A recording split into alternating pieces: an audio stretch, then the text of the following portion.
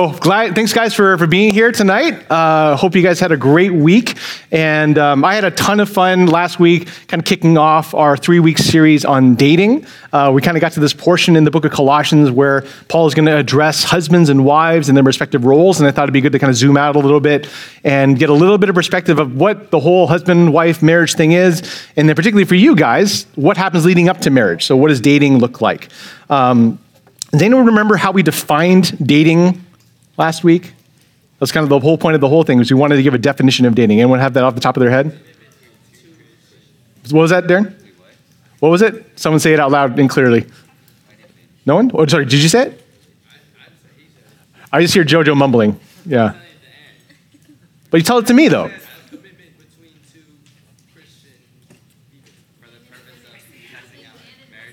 Yeah, something in there. You kind of got the ingredients somewhere in there somewhere. Yeah, so I think we said it was a mutual commitment between a Christian man and a Christian woman, right, to test their relationship for marriage for the glory of God, right? Not the most romantic of all statements in the world, but I think it was an attempt to try to figure out, like, okay, how is it that we as Christians should think differently about dating because we're Christians, okay? So earlier this week, I was cooking dinner in the kitchen and kind of on a tight time frame. We had a lot of stuff to do that day. And one of my kids comes running into the kitchen and says, "Dad, I flushed my wash down the toilet." I'm like, what? That's not exactly the sentence I was looking to hear, right? And so it turns out that I guess in the process of like the toilet flushing, her watch somehow fell off and dropped into the toilet, and it just completely went down the drain. And she kind of looks at me with these wide eyes and just like, "What do I do?" And I was like, "I don't know. What do I do?" And so I do what any normal, sane, responsible adult does. I Google it, right? What do you do? And so it turns out, I don't know, do you guys know how toilets work? Right? It's just magic, right? As far as you know, that this goes down the hole and goes away forever. There's these series of bends in the toilet that are meant to kind of, trap things and make sure that, sewer gases aren't coming out into your toilet and stuff like that. All that to say is like, there's a possibility that this watch is maybe lodged in one of these bends in the toilet. And, in order to get it out, I'll have to like disassemble it, take it off of, the spot where it is and kind of stick my hand up in the bottom of it, poke around and see if I can grab the thing. And I just decided that it wasn't that important that my kid knows how to tell time. It's fine. They don't, where are they going to go? Like, they don't need to know anything, but I call my dad, I'm like, "Dad, what do I do about this thing?" I'm like scouring through Google. And I think for me, it was one of, I don't know, probably the billionth time I've thought in life, like, what do I do? What in the world do I do? And I kind of wonder last week after hearing our initial discussion of the topic of dating that some of you guys had the same thought, like, what do I do? Okay, that sounds great. You've kind of given me this big, long treatise diatribe on dating. What do I do with that now, right? And that's kind of what I want to get into tonight, is I want to talk a little bit more about this. Okay, well, since you kind of know the purpose of dating and the scope of it and what it's all for, what do you do now as high schoolers? And so the two kind of big questions I want us to tackle tonight are really trying to answer the question, when can I date? How do I know when I can date, right? Because that's a really pressing, important question, right? We know that this is kind of leading towards marriage and has all these kind of qualifications and necessary parts. Like, how do I know I'm there? And then if you decide, well, I'm not going to be dating, or I'm not dating right now, what do I do until then? What am I supposed to do in this kind of messy in-between not dating, and marriage, right? So that's kind of where we're headed tonight.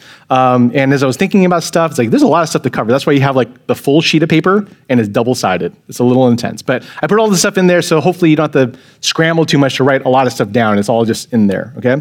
So let me pray for us, and we're going to jump into God's word tonight. God, we're so thankful for this evening, thankful for these young men and young women and for bringing them here after very busy and full weeks. And God, I'm so encouraged and humbled by their desire to want to honor you in this particular area of life. Just hearing about their questions and their desires to glorify you. They're wrestling with very difficult concerns and feelings and experiences. Father, I pray that your word would shed light into who you've called them to be. That your word would shed light into into what they're called to do in the season of life that they're in. And God, would you allow us to humble ourselves before your word? Help us to realize that we are not in charge. We don't get to call the shots and determine our own lives. That is only up to you. And so, God, we want to humble ourselves before your word tonight when it comes to this topic of dating. So, God, bless us. Give us attentive, humble hearts. We pray this in Christ's name. Amen. All right. Did everyone get a handout? Missing any? All right. Okay. So the first thing I want to do is I want to kind of elaborate on this question of when can I date? When can I date? Okay. And this is probably a question that came up for a lot of you. I know it came up in our small group. And it just feels like this really abstract kind of thing. And some of you guys have a vague sense of okay, I know it's not now. I have no idea when it's going to be. I think I've jokingly talked to some of your parents about this stuff. When would you say your parents can date? And every father's like, when they're 50. That's just the typical answer. It's well, again, it's kind of funny, but it's is that really helpful? Right? Is that a really helpful perspective? And I think that as Christians, we don't want to just kind of bury it and say, well, just save it for later. I want you guys to be thinking about this now. And so there's a series of questions that I put in here to kind of help you think through, what are the different factors to consider as you're asking this question, when can I date? Okay, and the first question that you can ask yourself is, are there wise and godly people who know you well that are walking with you? Right? I actually think this is probably one of the first and most important things to think about, right? More than all these other questions about, whether or not you have a job, whether or not you're mature enough, when your parents say you can. And I think the reason for that is all these other questions that we're going to talk about as the evening goes on, they're going to require you to think really deeply and honestly about yourself and to examine yourself in pretty particular ways. And I think for all of us, we really struggle to see ourselves accurately. I think a lot of us have a tendency to think too highly of ourselves or to think too little of the grace that God has put into our lives and to not recognize that grace. And so we all have a tendency to kind of look at a funhouse mirror version of ourselves. And so when we're asking these questions that we're going to encounter later on in this section, sometimes we can kind of trick ourselves into believing something that's not really, really true. But we need other Christians around us to be able to tell us the way things really are. But we need to be in the body of Christ. So Hebrews 3:13 says, exhort one another every day as long as it is called today, that none of you may be hardened by the deceitfulness of sin. Right? So they describe the deceitfulness of sin, that we can fool ourselves into thinking of ourselves differently than God sees us, right? And what we need every other believer in our lives and people who trust us and know us and that we are able to walk alongside to exhort us and tell us the way things really, really are. And so I've done so many dumb, boneheaded things, and I would have done so many more dumb, boneheaded things if I didn't have friends and family members to look at me and tell me, that's really dumb and really, really boneheaded. And I think I can kind of get into my own head sometimes with my own thoughts about what's right and what's wrong. And unless I have the wise counsel of others to give me perspective, I can really make foolish decisions. So I think too, part of this I think is you just need to talk about this with other people. And I know it may not feel like the kind of thing you would bring up in every conversation, or the kind of thing you would bring up with maybe anybody. You feel like this is kind of a secretive, sensitive thing. But I really want to encourage you to find the right people in your life. And Pastor Tim calls this kind of stuff the fine china of your life, right? These really important, sensitive, delicate things. And so who is it in your life that can handle the fine china, right? So my son Owen is 7, and he's just a total goofball. I'm not giving him the literal fine china of my household, the stuff that was handed down from my grandma, from China and stuff like that, the literal china. And I would not give it to him because it will fall and break and all manner of evil things will happen to it, right? And it's kind of the same thing with you, right? This part of your life is not the kind of thing that you're just going to say, well, you random person on the street, what do you think about me dating? Or you random TikTok influencer, what do you think about dating? You want to find someone who can really care about you and knows you deeply. I think in the part of this is you want to make sure that you're not just talking to people who tell you what you want to hear. Because I think we can all do that. You'll always find somebody out there who's going to tell you what you want to hear, who will always line up on your side. I think it's actually more important to find someone who really is willing to tell you the thing that you don't want to hear. And the fact that they're going to tell you that is because they love you. As I told you last week that I dated Jamie for forever, and I wanted to get married super badly. We were dating all through high school, all through college, and even in end of college, I was man, I am so ready to get married. I just want to marry this girl, and there's some problems, right? Like, well, I'm going to grad school. I'm not going to have any money. She's going to grad school. She will also not have any money. And we're still kind of really dependent on our parents. We don't know how this is going to work out, but I'm just dead set. I want to marry this person, right? And I had all kinds of spiritual reasons for wanting this, right? Like, God, don't you desire marriage? Isn't this a good thing? Don't your word say it is better to marry than to burn with passion? There are all these spiritual reasons I had. And I remember going to one of my classes in seminary, which is like the school where you train to be a pastor. And I was in kind of this small group with a bunch of other students and a pastor. And it's kind of like you talk about your life and you just talk about what's going on. And this pastor, his name was Alex Montoya. And this dude was awesome, okay? He was like this baller pastor from the hood. And he had just seen everything and done everything. He was the greatest preacher. He had stories about everything. He was super interesting. And there was nothing in ministry he had never seen. And he had all this wisdom. I thought, okay, if anyone is going to back me up on this, it's Dr. Montoya. So I said, hey, Dr. Montoya, I really want to marry this girl. Don't you think God would be more glorified if I got married sooner than later? Don't you think that would be the God-honoring thing to do, Dr. Montoya? Don't you think, right? And he was like, I could see there being some wisdom in waiting. Get out of here, Dr. Montoya. You don't know anything. Get out of here. You call yourself a pastor? Read your Bible. I didn't say that to him. But I kind of like, whatever, you don't know. Because I wanted someone to tell me what I wanted to hear, right? And so it turned out he was right, as he always was, and I had to wait a little bit before I was able to get married. But I think when you talk about finding people who are able to walk with you, find the people who are able to tell you the thing that you don't want to hear. Okay, second question. There's a lot of stuff. We're going to keep moving. Okay, the second question you ask yourself, is marriage a possibility in the near future? Right? So if dating is for the purpose of testing a relationship for marriage, right, is marriage minded? And if marriage is not in the near or foreseeable future, then dating is probably going to be an unwise thing in that season of life. And I know that kind of makes sense, right, in principle, but it gets really fuzzy when you start getting into the specifics of it. Like, how do you know when marriage is a real possibility, right? Is it an age thing? I don't know, just decide on some arbitrary number, like 22, 23, 30, 50? Or is it a season of life thing, right? Okay, I can get married after all my schooling's done, after I get a job, after I have a house, after I get out of debt, or whatever circumstance you can think of, a season of life you're in. And I wish I could give you some kind of formula, but this is not like a thus saith the Lord thing where he says, thou shalt get married when you get to this point in your life. I don't think it's an exact science, but I think judging the wisdom of getting married comes down to two factors, okay?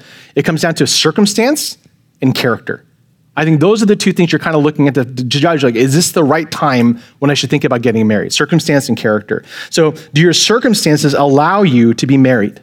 Right? Or just the stuff around your life, is it conducive for doing the stuff that a married person is supposed to do? Right, one of the things that God calls us to do in marriage is to leave your parents and cleave to your spouse. You are now leaving the authority and kind of protection of your family, your parents, and you're starting a new family as you're joined together with your spouse, right?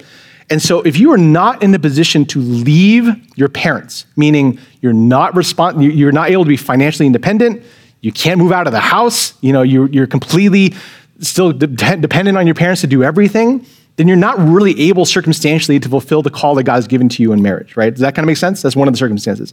Like, are you able to be independent in some way? And there are lots of factors that can weigh into this, right? Like, what are some of the circumstances that people think about when they think about, like, oh, can I get married, right? Like, well, there's money, right? There's school. Like, some of you guys want to be doctors, right? And, med school is going to take you, like 6-7 years, and you get residency, and you have fellowships afterwards, right? And then by the time you're done with school, you're like 33. Right? Is that when you can get married? And so it's all kind of complicated, right? Some of you guys are thinking, well, it's just gonna be busy. Talking to some of the young adults here, like when you graduate college, things are busy, right? And some of you guys are gonna be pursuing really busy lives in some ways. And so you have to think, is that kind of circumstance the right kind of situation in life that is going to make it conducive for me to be married? These are all factors to consider. But I do wanna say that there are some people who let circumstances keep them from being married when they really should be more open to it, right? And I've met a lot of people who kind of in their minds think like, I can't get married, right, until I finish med school, until I finish residency, until I have a house, right, until I save up this much, until I get to travel the world. There's this checklist of all these things that they feel like they have to be able to do in order to feel like they're ready to get married. And there might be some wisdom in some of those things. But I think for some people, I wouldn't let those things stop them, right? So I got married, I got engaged the first year of grad school. So I think I was in grad school for like, I don't even know how long, like 5 years or something like that. And so I got engaged at the end of my first year in grad school. Jamie was also in her first year of grad school. And this is kind of like anathema amongst Asian families, right? You don't do this. You don't get married while you're in grad school. You finish everything first, and you grow up, you move out of the house, and then your parents ask you why they haven't gotten any grandbabies yet, right? And then you get married, right? And so I knew, right, that I wanted to get married, and I knew also that I wasn't going to be able to make a lot of money for a long time. Well, actually, I'm not going to make a lot of money ever. That's just kind of where I'm at. But I knew I wasn't going to be able to work full time for a while. And so I knew I could be independent. I had enough saved. I was working a little bit for the church, and I thought, okay, I can be independent. I'll just be really poor. But you know what? I'd rather be poor and married than poor and not married to Jamie. Does that make sense? And so I said, Jamie, let's just be poor together. It'll be great. You're poor, I'm poor. Let's just do it while we're married, And I think that there was wisdom. There was for me at least, a sense of like, I don't need to finish all this other stuff in life, right? I'd rather walk through that part of my life with Jamie, being married. And so it's just a matter of kind of weighing the circumstances and deciding like, is this what I'm up for? Are we willing to do this together? So it's kind of a messy thing, but again, talk to the people who know you and they'll help you walk through that. So so that's your circumstances. Okay, second thing to look at when it comes to marriage being a possibility is your character. Does your character allow you to be married? So not just the stuff around you, like your bank account or your degrees or whatever else, but is who you are as a person conducive for you being married, right? Are you able and qualified and to be a married person? And so that's kind of what the rest of these questions are going to get at. So we'll kind of dig into that. So does your character allow you to be married? And so the first part of your character that has to be evaluated is, are you growing steadily in your relationship with the Lord? Right, this is the most important thing about who you are, more than the job you have, what neighborhood you live in, whatever financial prospects you have. Who you are before the Lord is the most important thing about you. You know what the difference is between, so you're getting married, okay? Imagine that day in the distant future, you're getting married. And you have this moment, right, where you have the groom standing at the stage, the bride standing in the back, and the wedding starts. And they come to that moment with a whole life history together, right? And they literally from a distance are now moving closer to one another, and they come to the front and they say a covenantal vow before God to be joined together in marriage. And God looks at them and says, something different has happened. You are now one flesh before God and man. And this is amazing. You are now married. You know what's different between the people before they got married and after? Absolutely nothing. They are the same people. All the same struggles, all the same sins, all the same temptations, all the same patterns of how do they relate to one another, all the ways that they fight or don't fight, all the ways that they relate to their in-laws or their parents, all that stuff. None of that has changed just because they got married. So whoever you are before you get married, if you're not working on it, that's who you're going to be when you get married. And so it really is an important thing to consider. Am I growing steadily in my relationship with the Lord? Is my character growing? Now, this is less about like, okay, I got to level up my Christian life to a certain degree, and if I meet this certain level of standard, whatever that is, then okay, I made it, right? So one way to think about evaluating your Christian life is less about like the perfection of your life, like how perfect am I now? And it's more about the direction of your life. Because when you become a Christian, you're still a sinner, right? We're going to sin until Jesus comes back. But what God promises is that as you are growing in love with him and walking with him, you are going to get more and more and more and more and more like Jesus. And there are going to be down days in that, and there'll be up days in that, but the overall trajectory of your life is going to be in this direction of holiness, a direction of looking more like Jesus. The passage that's in your notes, 2 Corinthians 3:18 says, and we all with unveiled face beholding the glory of the Lord are being transformed into the same image from one degree of glory to another. For this comes from the Lord who is the Spirit, right? He's describing you looking more like Jesus as you look at him from one degree of glory to another, just a little bit day by day by day. And that is one thing to consider as you're evaluating yourself for marriage. Like, am I growing? Am I actually growing? Is the direction of my life in a Godward, holy direction? So are you growing steadily in your relationship with the Lord? Next question, are you growing in your ability to fulfill what would eventually be your role as a husband or a wife? So we're going to talk more about these husbands and wives roles next week. And actually, as God would have it, like we're talking a lot about this on Sundays during service. So it's been great. So they're getting to say a lot of the things that I won't have time to say. But to sum it up, husbands are called to lead, protect, and provide within their marriages. Wives are called to help and to submit. And we're going to get into the kind of weeds of this next week in terms of like what that means and what that doesn't mean. Now, but suffice it to say, I think the Bible teaches us that these are the roles that husbands and wives have to play within marriage. So this looks a little bit different when you're dating. But when you're dating, you're not married, right? So you don't have the same exact kinds of roles and responsibilities. So one day, if you ever are in a dating situation and your boyfriend says to you like, oh, by the way, because we're dating, you should submit to me. You can kindly punch him in the face for me and tell him to talk to me. That is not okay. You're not married, right? This is a relationship, this is a dynamic that exists for marriage, right? All that being said, when you're dating, what you're doing is you're starting to kind of flex the muscles, right, that you need to exercise in marriage. And does that kind of make sense? So you're not required to, but it is the testing ground where you're starting to see, is this a dynamic that I'm able to fulfill? And so right now, guys, I want you to think about this. Are you growing in your ability to be the kind of leader that God is going to call you to be one day as a husband? Right? Are you taking initiative in things? Are you accepting accountability? Are you leading people towards Christ in your relationships? Like, what do you talk with your friends about? Like, would you say that because you're with your friends, they are thinking about Jesus more, looking more like him, trusting him more? You're leading them somewhere. Where are you leading them? So are you growing in this capacity to be the kind of leader that God has called you to be? Right, gals, are you joyfully submitting to authority? Right, if you think submitting to a husband is hard, and it is hard because husbands sometimes are real dumb, but do you realize that the way that you will submit to a husband's authority later, the way you can kind of tell how you're going to do that is how you're submitting to authority now. Right, just think about the authorities in your life. Your parents, right, your teachers, your small group leaders. The way that you respond to that authority is a good preview of the way that you'll respond to the authority of a husband. And so if you want to get ready for marriage and kind of be thinking, well, how can I grow in these capacities, right? And if you are looking at your life and saying, I'm not great at that. I'm not leading. I'm not great at submitting. Then you might be a good sign that you're not quite in a position to get married. The next question, are you practically able to put in the time, effort, and resource to be in a relationship?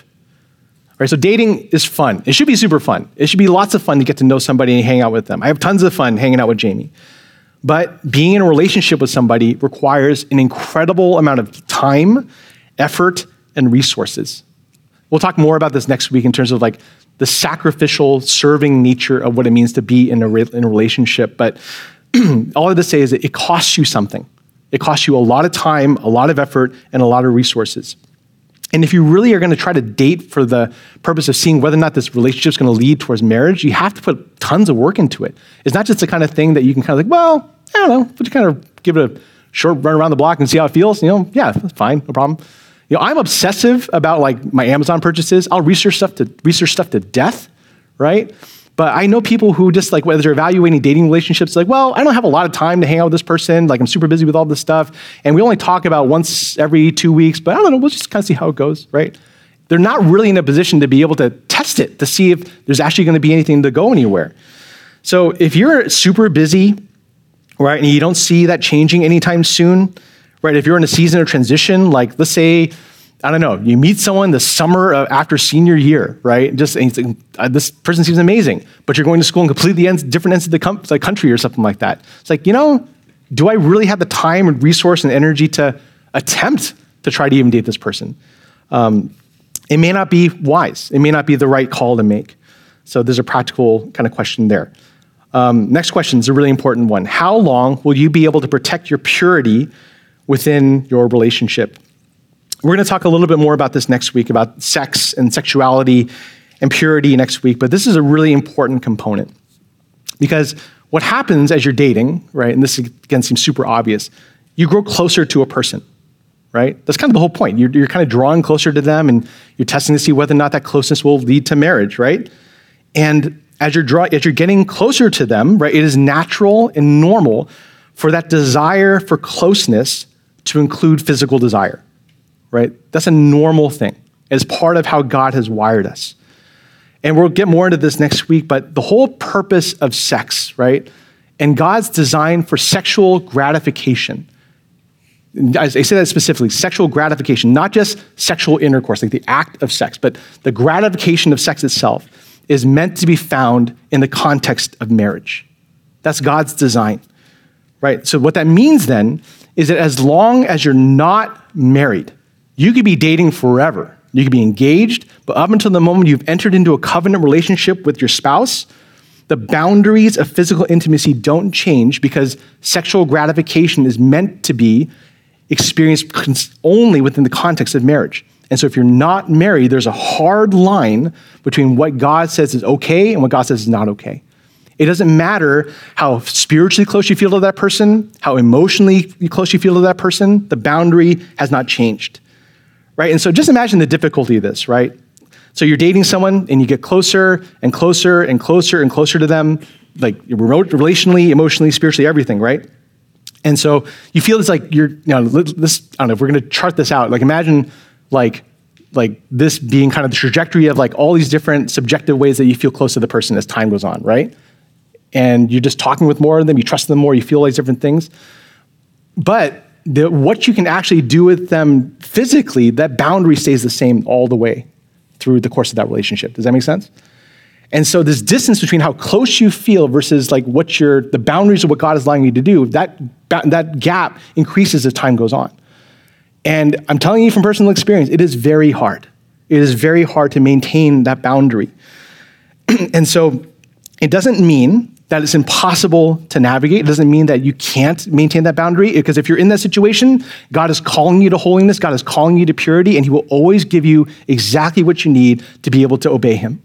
There's no situation that God is going to put you in this where he says, well, it's impossible for this person to stay pure. They just can't do it, right? He will always give you the resources you need. But that being said, it might be more difficult than you think. And it just might not be wise to put yourself in that kind of position.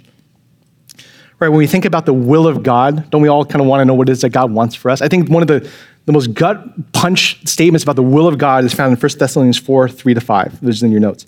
For this is the will of God. Want to know what God wants for you?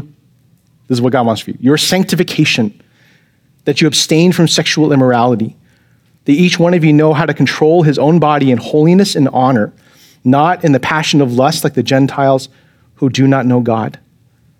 Right? And so as you're evaluating whether or not you're ready to get married, right, well, part of the consideration you have to think here is like, well, what can I do, Lord, to make sure that I am abstaining from sexual immorality?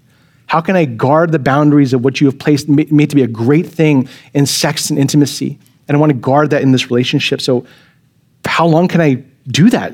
That's a calculation you have to make. So think of it this way, right? If you don't have a great track record of guarding your own purity now, right? Even if you're not dating, don't expect that you're going to be great at it once you're in a relationship. So if you are given to lust, right, and given to pornography, given to masturbation, and you have zero self-control, and you're not able to guard your purity well, it's not going to get better once you enter into a relationship. You want to be able to develop a habit and a pattern of guarding it now. Does that kind of make sense? Okay. All right, let's keep moving. All right, one question I know that came up in some small groups, and I think it's a really good one, is like, what if my parents don't want me to date? Right, so I know I've mentioned this kind of idea, like you should talk to your parents. You should include them in the conversations and get their thoughts, right, about what they want to, about their thoughts about dating and when is the appropriate time for you to date. And I know some of your parents you probably had some of these conversations, and the only thing they'll tell you is like, just don't do it. You can't date, and that's it. That's the only thing they told you. And maybe you you take issue with that. You have reasons why you think it's okay for you to date. You wish that you could have more of a conversation about it.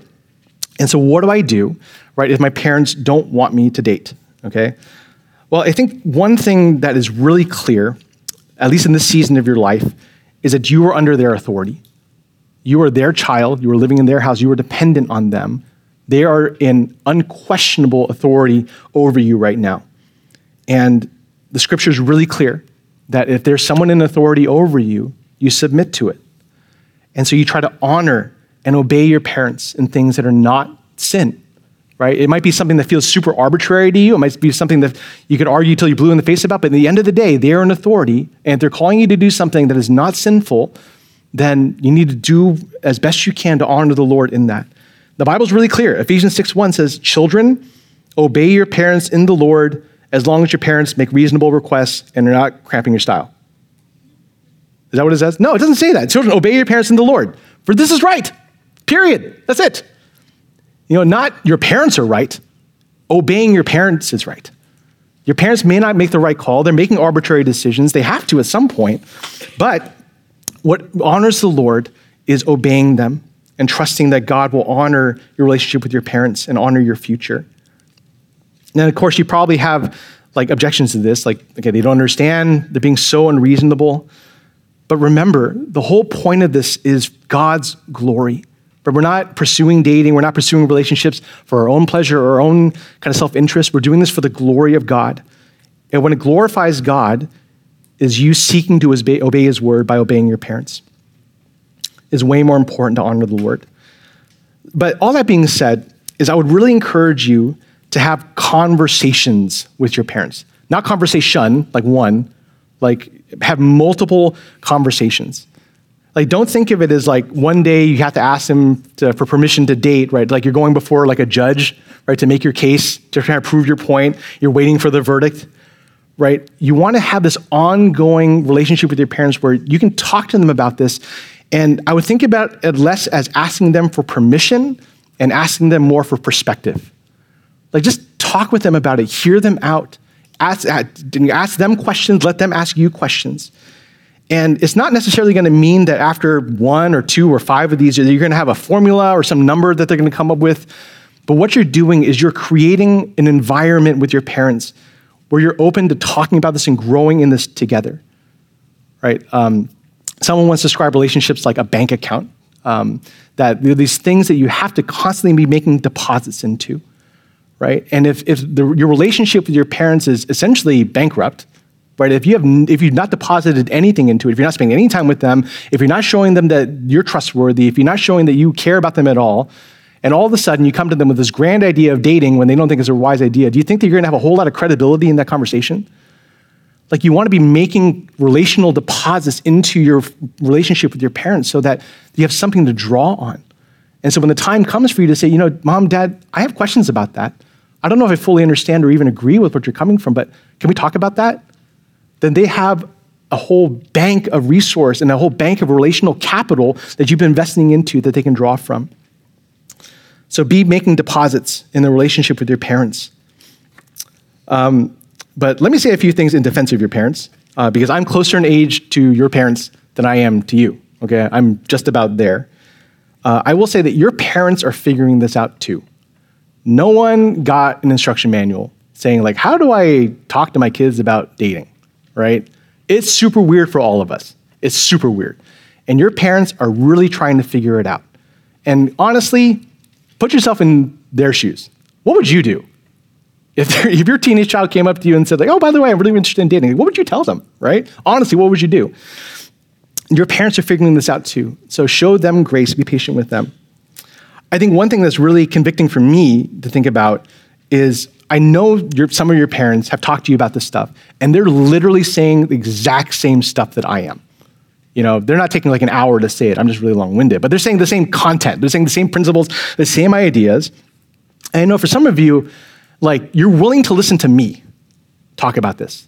I hear you nodding, yeah, that makes sense, right? Your parents told you the same thing. They literally told you the same thing, and you've ignored them completely, right? So what I would encourage you to is some humility with your parents and realize that they're not as dumb and out of touch as you might think they are. And they've been walking a lot, for many of them, especially the ones who are Christians, have been walking with the Lord for a long time, and I think it'll be really wise to trust them. And so don't come to your parents with a sense of pride and stubbornness. What would really blow your parents' minds, right? If you ask them for their perspective on dating, you let them share, and you say, yeah, I really appreciate that. Let me think about that. That would just blow their minds. They'd be completely out of their gourds. It makes them relational deposits. Okay. Okay, let's say you're evaluating all these questions, right? And it leads you to this conclusion, I probably shouldn't be dating. If you look at these questions and you say, you know what? I'm ready. I'm there. Please talk to me afterwards. I want to know what's going on in your life. I'd be so happy for you. But let's assume, right, probably for most of you, you're probably not going to be dating right now. And you're 16 years old, right? Or whatever, however old you are. What do you do now? Right? What does this like interim period look like? And for some of you, you're probably totally fine with that. You have zero interest in dating as far as you care. Like boys still have cooties. You just don't care. You're not interested in it at all. Others of you, you like desperately want to date. It's just on your mind all the time. You want to date so badly. Maybe there's someone, for some of you, that you just like them so much and you feel so frustrated because you can't act on it, right? You're stuck. And you know this is kind of how we're supposed to be thinking as Christians, but you feel like, I just want to do this thing. And you feel so frustrated. And so for the next part of the message, what I want to talk about is what do we do in this weird in-between? How do we kind of navigate and live faithfully in this weird in-between of like not dating and dating? And there's three kind of things I want you to be thinking about as you're in this weird in-between. This is on the backside of your notes. Is that you're going to be waiting, withholding, and working. Okay, waiting, withholding, and working. And so what do I mean by waiting? Okay, you're waiting. I want to remind you guys that waiting is a really normal part of life. It just is, right? What is waiting?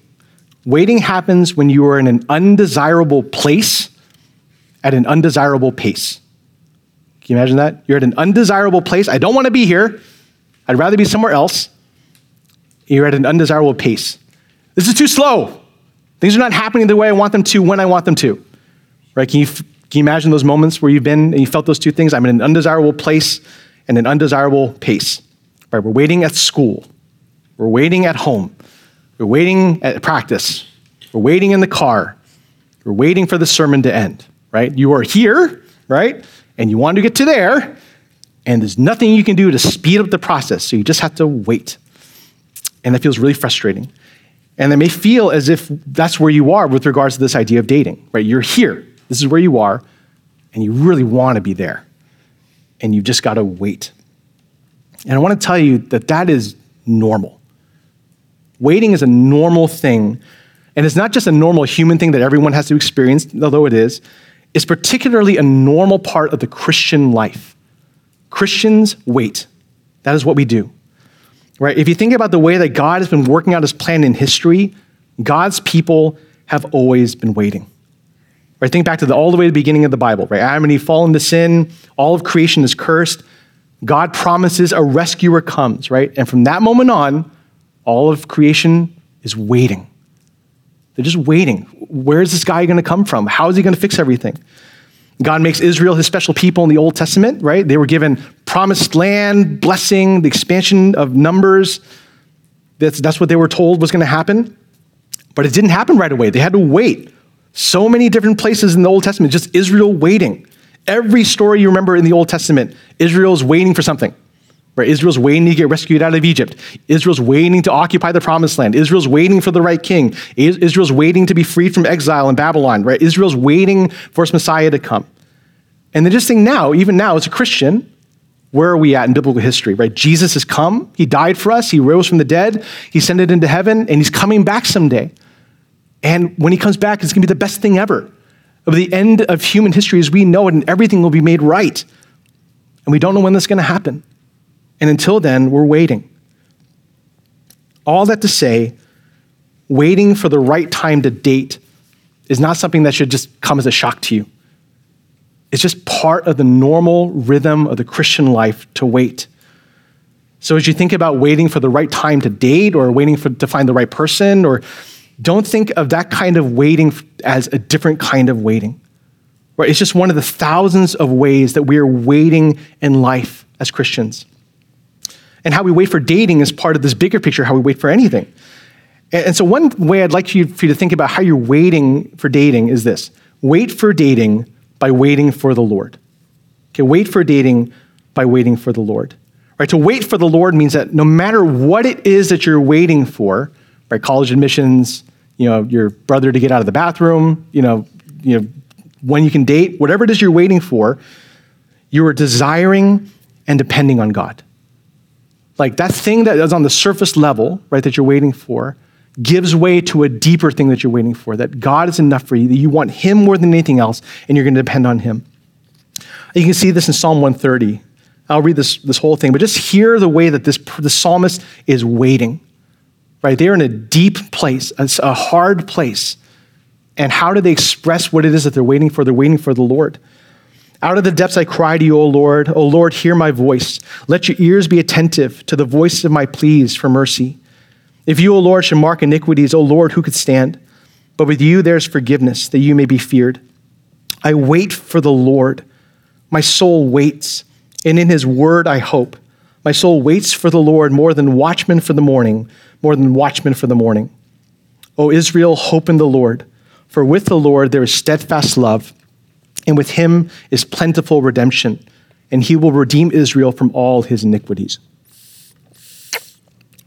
Do you see how the psalmist is talking about his waiting? That the deepest thing he waits for is he would have more of God.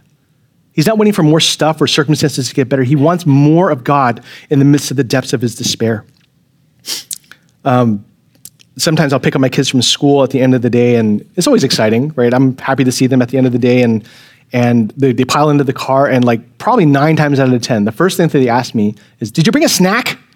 I don't know. Did you guys ever do that? I don't know. Did your parents bring snacks for you in the car to school? Your parents loved you way more than I think I love my kids. But they asked me for a snack, and I'm like, come on, just a little hello would be nice. Maybe a thank you. And I appreciate you. You know, I missed you, Father, something, right? And it's kind of funny, but it does hurt a little bit, right? Because it's nice when they miss you. And I think sometimes, you know, I'm going to have that picture of them waiting at the school. They're waiting there for me, but they're really just waiting for the snack. I'm just a vehicle that brings food to them. I'm just an Uber Eats driver, apparently. But I wish they were waiting for me, right? And I know they love me. But I kind of wonder if our waiting for dating kind of feels like that to God. Gosh, they're just so impatient to get into this next season of life. Can't they just wait for me?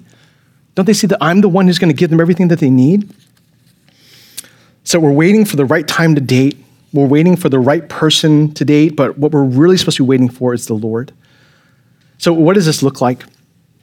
Let's say waiting for the Lord means that you trust that God is going to give you what you need for today, and that whatever promises God makes, he's always going to make good on his promises. Matthew 6:34 says, don't be anxious about tomorrow, for tomorrow will be anxious for itself. Sufficient for the day is its own trouble. Right? When you're waiting, you're thinking, oh man, I got this thing coming down the line and it's so distant in the future, I can't wait for it to come. But you can't worry about that. You got to trust that God has me where I am today. I'm exactly where God wants me to be, and he will give me exactly what I need for today. I'm going to wait for him. And God has also made great promises, and he'll always make good on his promises. Right? Instead of focusing on when dating is coming to you, how can you dwell on how the promises of God are coming to you? Where God will tell you, like, dating's great. I'm better. The things I'm offering you in relationship with me is far better. Psalm 16:11 says, you make known to me the path of life. In your presence, there is fullness of joy. At your right hand are pleasures forevermore. Right? That's a promise. That God is promising that the greatest pleasures you will ever have is at his right hand in a relationship with him. So as you're waiting, can you remember, whatever God has promised you, he'll make good on it, and he'll come through. So I think this brings up a really hard question as we talk about this topic of waiting. Like, what if you're waiting forever? What if you never date? What if you never get married? What if you're single for the rest of your life? And maybe not by choice, but even if you wanted to. And that can be really hard. Like if I'm waiting for this stuff and it just doesn't ever seem to come to fruition. But if a relationship is all you want, and you think that that's what will truly satisfy you, you'll be disappointed because you're going to get what you want. Right? If waiting to date is waiting for the Lord, then we can be at peace because we have him. And I think this is so important to remember because I sometimes think that we're mistakenly believing that you can only be happy and only be whole if you're married. Right? That's a lie that the world is trying to tell you, that the only happy people, the only whole people in the world are those who are romantically attached. And it's just not true. Jesus never got married. And there was no one happier, more whole, more at peace, more satisfied than Jesus. He was a single man until the day he died. He's single to this day. He's married to the bride of Christ. He's married to us, but you kind of get the point that, just because you're waiting to get married, maybe for the rest of your life, doesn't mean that you're less of a person. All right, so kind of beat the waiting thing to death. Okay, let's move on to the next one, withholding. So one of the hard things about being in this in-between state is, what do you do with your desires and your emotions? Right? You think like, I just like this person so much, right? I just want to be in a relationship so badly. I just want to date them. You have all these desires, all these feelings. So your desires, right, in this area of life, they're really understandable and they're to be expected, right? It's part of how God has wired you. But the question is, what do you do with these feelings? What do you do with the desires? Right? It can feel so frustrating to feel something so intensely and then not be able to act on it. But I have some news for you. Just like waiting is normal for the Christian, withholding your desires, not acting upon your desires, saying no to your desires, that is also normal for the Christian, is baked into what it means to follow Jesus. Right? In Luke 9:23, Jesus says, if anyone would come after me, let him deny himself and take up his cross daily and follow me. Or Jesus draws a line in the sand and says, if you want to be a Christian, if you want to follow me, the thing that will characterize you is the fact that you are not going to do the thing that you say you want to do. You're going to choose deny yourself, take up a cross, which means you're a symbol of death and sacrifice, and you're going to follow Jesus. Right? Following Jesus means that you're no longer enslaved to your desires. You're not ruled by what you want. You don't just decide, I feel this way, therefore I get to act on it. You're not controlled by what you think, by what you feel. You're controlled by what Jesus thinks and what Jesus wants and what Jesus desires. Right? So withholding yourself from pursuing inappropriate or sinful desire is part of the DNA of what it means to be a Christian. And so really simply, right? It's fine that you feel intensely that you want to date or you want to be close to this person. What is not okay is for you to just decide, because I feel it, therefore it's okay. The Christian life is a life of withholding ourselves from desire. You want to know who did the opposite? There's a crazy time period in the history of the Bible that's called the period of the Judges. So the people of Israel at this point in Israel's history, they had abandoned God. They were completely sucked into like the wicked culture of their day. And there was this constant cycle of God disciplining them. He would raise up a leader, a judge to rescue and restore them, but they would just keep going back and keep rejecting God. All these crazy stories that like, if they made a TV show, right, about some things that happened in the book of Judges, I wouldn't let my kids watch it because it's just too gnarly and too dark, right? It was one of the darkest periods of biblical history. But you know how the Bible describes that generation, like what it was that they did? It says, everyone did what was right in their own eyes. Like that was the motto that was like tattooed across their arms.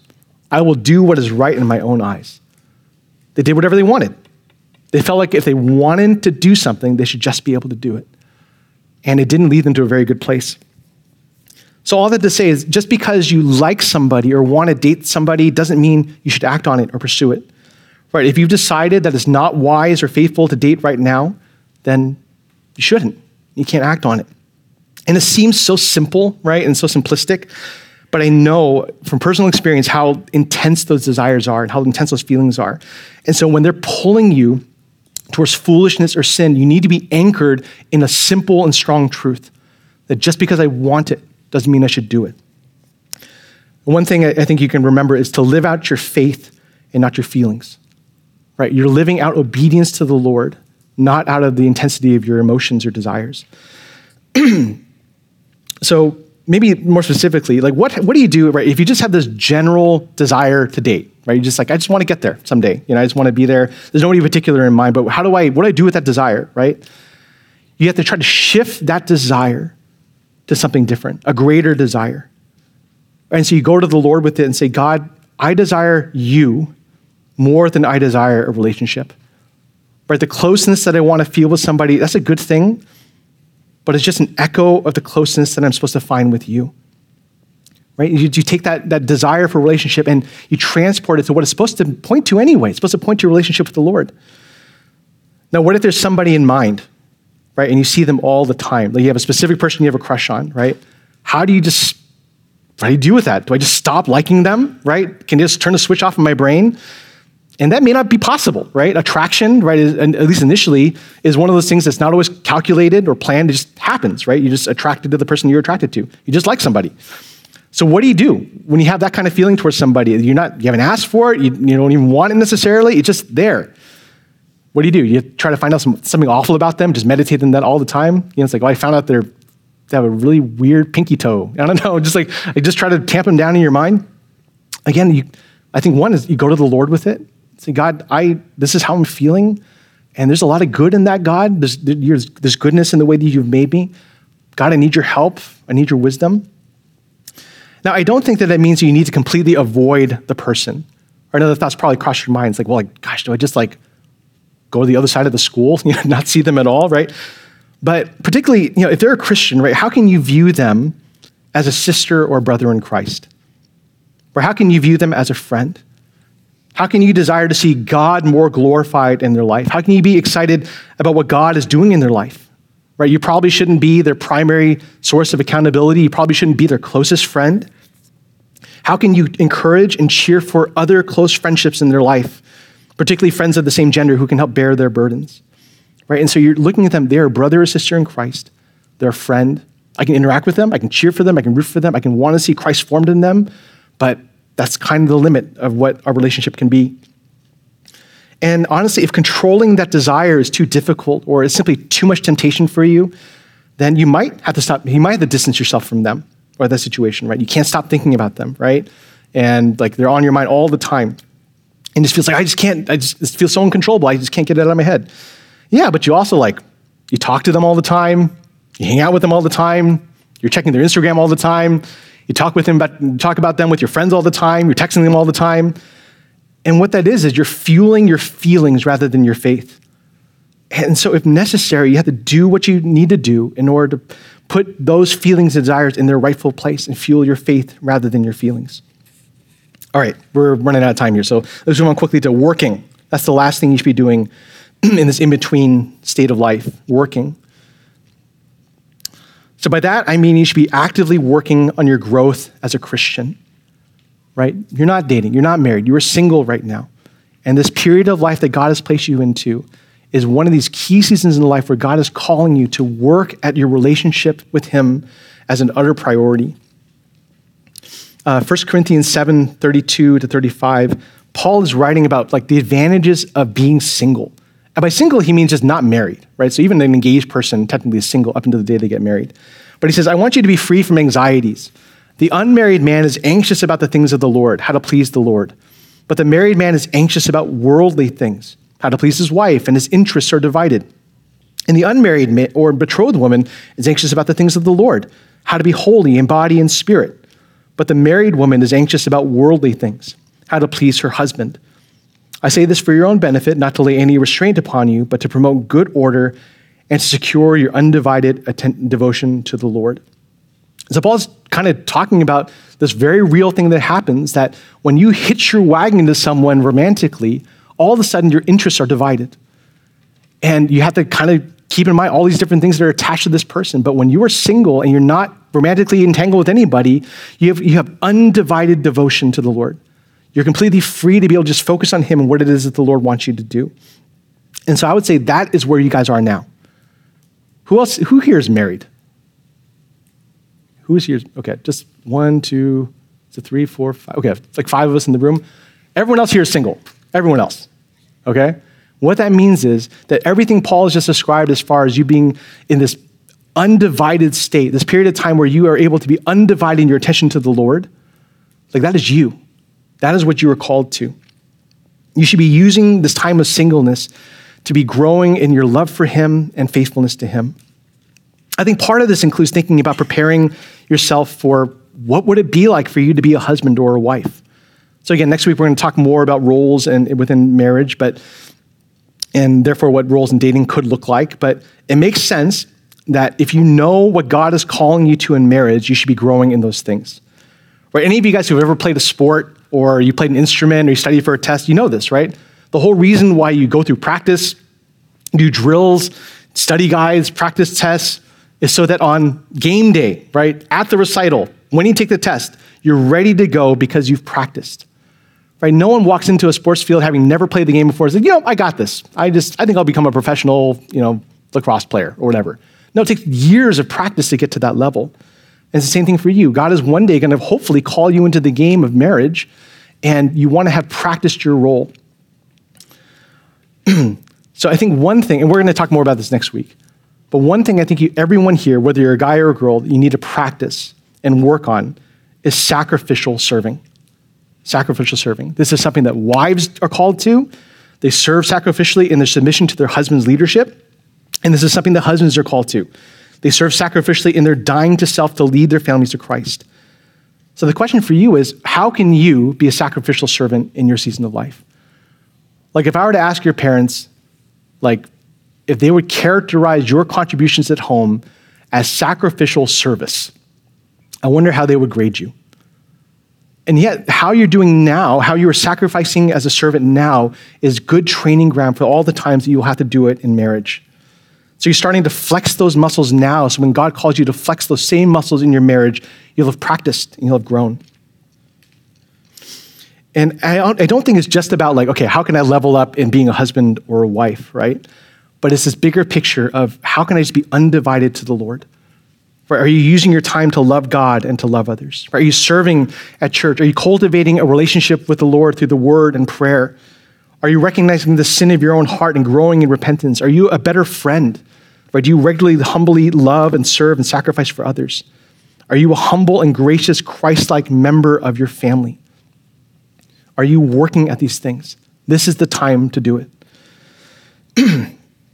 All right, so I realized that looking at all this stuff, maybe in trying to answer these questions, I've actually still introduced more questions. You have more questions that you'd want to talk about, and we welcome them. I hope you guys can talk about that in your small groups. And this is a really messy thing, but I want to encourage you that God is gracious in the mess. So much of my dating relationship with Jamie was a mess. We made a lot of foolish mistakes. We didn't honor the Lord in everything that we did. And I honestly am telling you guys these things because these are the kinds of things I wish someone had told me when I was your age. But I can tell you that God's grace is so prevalent and powerful in the mess. And he can work in incredible ways in this area of life. So let's pray and then we'll break into our small groups. God, I pray that you would bless these young men and young women as they wrestle with these really challenging and difficult topics. I pray, Father, for wisdom and humility, and that even in our small groups, that you would be gracious to them to allow them to find brothers and sisters that can kind of carry the fine china of their lives and be wise counselors to one another. God, I do pray that you would raise up out of this group of young people a legacy of godly husbands and wives one day, and even beyond that, a legacy of godly single people, that you would have called them to that life as well. And so, God, whatever the case, whatever role that you've called them to, God, I pray that they would seek to glorify you in it, and that they would embrace the joy and role in that responsibility. Father, we thank you and pray this in Christ's name. Amen. All right.